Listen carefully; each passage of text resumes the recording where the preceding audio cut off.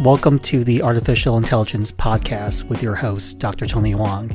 I talk anything and everything that has to do with AI, ML, and data science. Data science is hard work, not a magical incantation. So whether an AI model performs as advertised depends on how well it's being trained. And there's really no size that fits all when it comes to training AI models. The necessary evil of distributed AI training is that scaling is one of the trickiest considerations when training AI models. Now, training can be especially challenging when a model grows too resource hungry to be processed in its entirety on any single computing platform. So a model may have grown so large it exceeds the memory limit of a single processing platform, or an accelerator has required developing special algorithms or infrastructure. So training datasets may grow so large that training takes just a shit long time and it becomes prohibitively expensive. So scaling can be a piece of cake if we don't require the model to be particularly good at its assigned tasks. But as we ramp up the level of inferencing accuracy required, the training process can stretch on longer and chew up even more resources. So addressing these issues isn't simply a matter of just throwing more powerful hardware at the problem. As with many application workloads, one can't rely on faster processors alone to sustain linear scaling as AI models' complexity grows. Distributed training may be necessary if the components of a model can be partitioned and distributed on optimized nodes for processing in parallel. The time needed to train a model can be reduced significantly. However, parallelization itself is actually a really difficult practice considering how fragile a construct a statistical model can be. So the model may fail pretty easily if there's minor changes in the graph. So basically its layers, its nodes, its connections, the weights, the hyperparameters, etc., which disrupts the model's ability to make accurate inferences. Even if we leave the underlying graph intact and attempt to partition the model's layers into distributed components, we will then need to recombine their results into a cohesive whole. So if we're not careful, this may result in a recombined model that is skewed in some way in the performance of its designated task. So new industry frameworks are being developed for distributed AI training. Through the data science profession, we continue to see innovations in the AI model training, with much of it focused on how does it efficiently in the multi-cloud and other distributed environments. So in regards to, say, Google and Microsoft, which recently released new frameworks for training deep learning models such as Google's GPipe and Microsoft's PipeDream, the frameworks follow similar scaling principles. Although they're pretty different in several aspects, GPipe and PipeDream share a common vision for distributed AI model training. So this vision includes freeing AI developers from having to determine how to split specific models with given hardware development. There's training models of any size, type, and structure on datasets of any scale and format in a manner that's agnostic to the intended inferencing task. There is partitioning models so that parallelized training doesn't distort the domain knowledge, such as how to recognize like a face, for instance.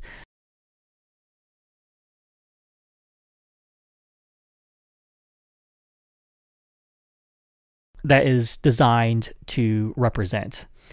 There's also parallelized training in a fashion that is agnostic to the topology of the distributed target environments. Another is parallelizing both the model and the data in a complex distributed training pipeline. What's another one? There's boosting the GPU, which is the graphics processing unit, to compute speeds for various training workloads.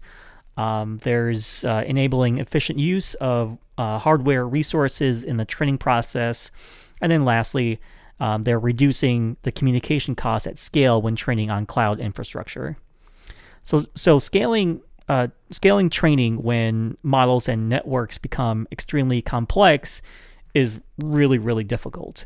So what distinguishes these two frameworks is the extent to which they support optimized performance of training workloads for models with sequential layers, which is always more difficult to parallelize, and in more complex target environments, such as like multi-cloud, mesh, and cloud-to-edge scenarios. So Google's GPipe is well suited for fast, parallel training of deep neural networks that incorporate multiple sequential layers. So it automatically does the following three things. It partitions models and moves the partition models to different accelerators, such as GPUs or TPUs. So a TPU is a tensor processing unit, which have special hardware that has been optimized for different training workloads. The second is it splits a mini batch of training examples into smaller micro batches that can be processed by the accelerators in parallel. And lastly, it enables internode distributed learning by using synchronous stochastic gradient descent and pipeline parallelism over a distributed machine learning library. Now, Microsoft's PipeDream also exploits model and data parallelisms, but it's more geared to boosting performance of complex AI training workflows in distributed environments. So one of the AI training projects in Microsoft's research is called Project Fiddle, and PipeDream accomplished this automatically because it can separate internode computations and communications in a way that leads to an easier parallelism of data and models in distributed AI training. It also partitions AI models into stages that consists of a consecutive set of layers. Next, it maps each stage to a separate GPU that performs the forward and backward pass neural network functions for all the layers in that stage. And then it determines how to partition the model based on a profiling run that is performed on a single GPU. Next, it balances the computational loads among different model partitions and nodes, even when a training environment's distributed topology is highly complex. And then lastly, it minimizes the communications among the distributed worker nodes that handle the various partitions, given that each worker has to communicate only to a single other worker and to communicate only subsets of the overall model's gradients and output activations. So the need for consensus and scalability is of critical importance to AI success, more so the training aspect. And more AI professionals are distributing these workflows across multi-cloud, meshes, and distributed edges. So going forward, Google and Microsoft should align their respective frameworks into an industry consensus approach for distributed AI training. They might want to consider engaging Uber in this regard. The rideshare company already has a greater claim to the first-to-market distinction in distributed training frameworks. It's open source. It open sourced its Horvath project 3 years ago, and that project, which is hosted by the Linux Foundation's AI Foundation, has integrated with leading AI modeling environments such as like TensorFlow, PyTorch, Keras, and Apache MXNet. So scalability should be a core consideration of any and all such frameworks right now. So Horvath has some useful features in that regard, but lacks the keen scaling focus that Google and Microsoft have built into their respective projects. Now, in terms of scalability, Horvath can run on single or multiple GPUs and even on multiple distributed hosts without code changes. It is capable of batching small operations, also automating distributed tuning and then interleaving the communication and computation pipelines. Now, the scalability concerns will vary depending on what training scenario you consider. So regardless of which framework becomes dominant, either GPipe, PipeDream, Horvid, or something else, it would be good to see industry development and reference workflows for distributed development of some of these following specialized training scenarios, like semi-supervised learning that uses small amounts of labeled data, perhaps crowdsourced from human users in mobile apps to accelerate pattern identification in large unlabeled datasets, such as those ingested through IoT devices, cameras, microphones, and environmental sensors. You can do reinforced learning that involves building AI modules, which such as like those developed in industrial robots that can learn autonomously with little to no ground truth training data, though possibly with some human guidance. You can do collaborative learning that has been that has distributed AI modules, perhaps like developing and swarming drones that collectively explore and exchange and exploit optimal hyperparameters, thereby enabling all modules to converge dynamically on the optimal trade-off of learning speed versus accuracy.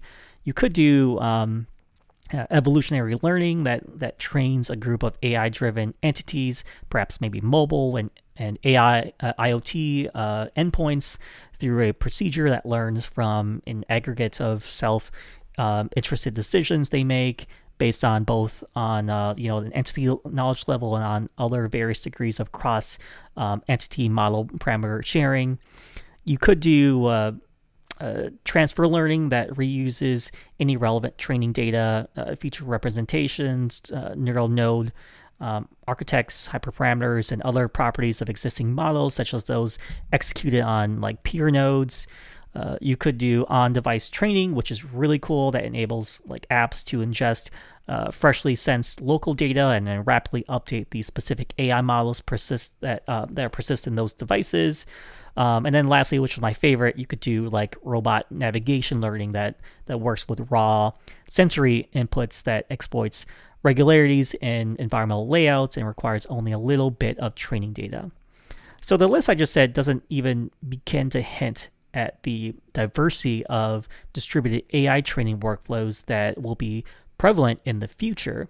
So to the extent that we have standard reference frameworks in place in the past 2020, last year, data scientists will have a strong foundation for carrying the AI revolution forward in every direction in 2021. Thanks for listening to the podcast. You can contact me at tonyphoang.com for more information on AI, ML, and data science.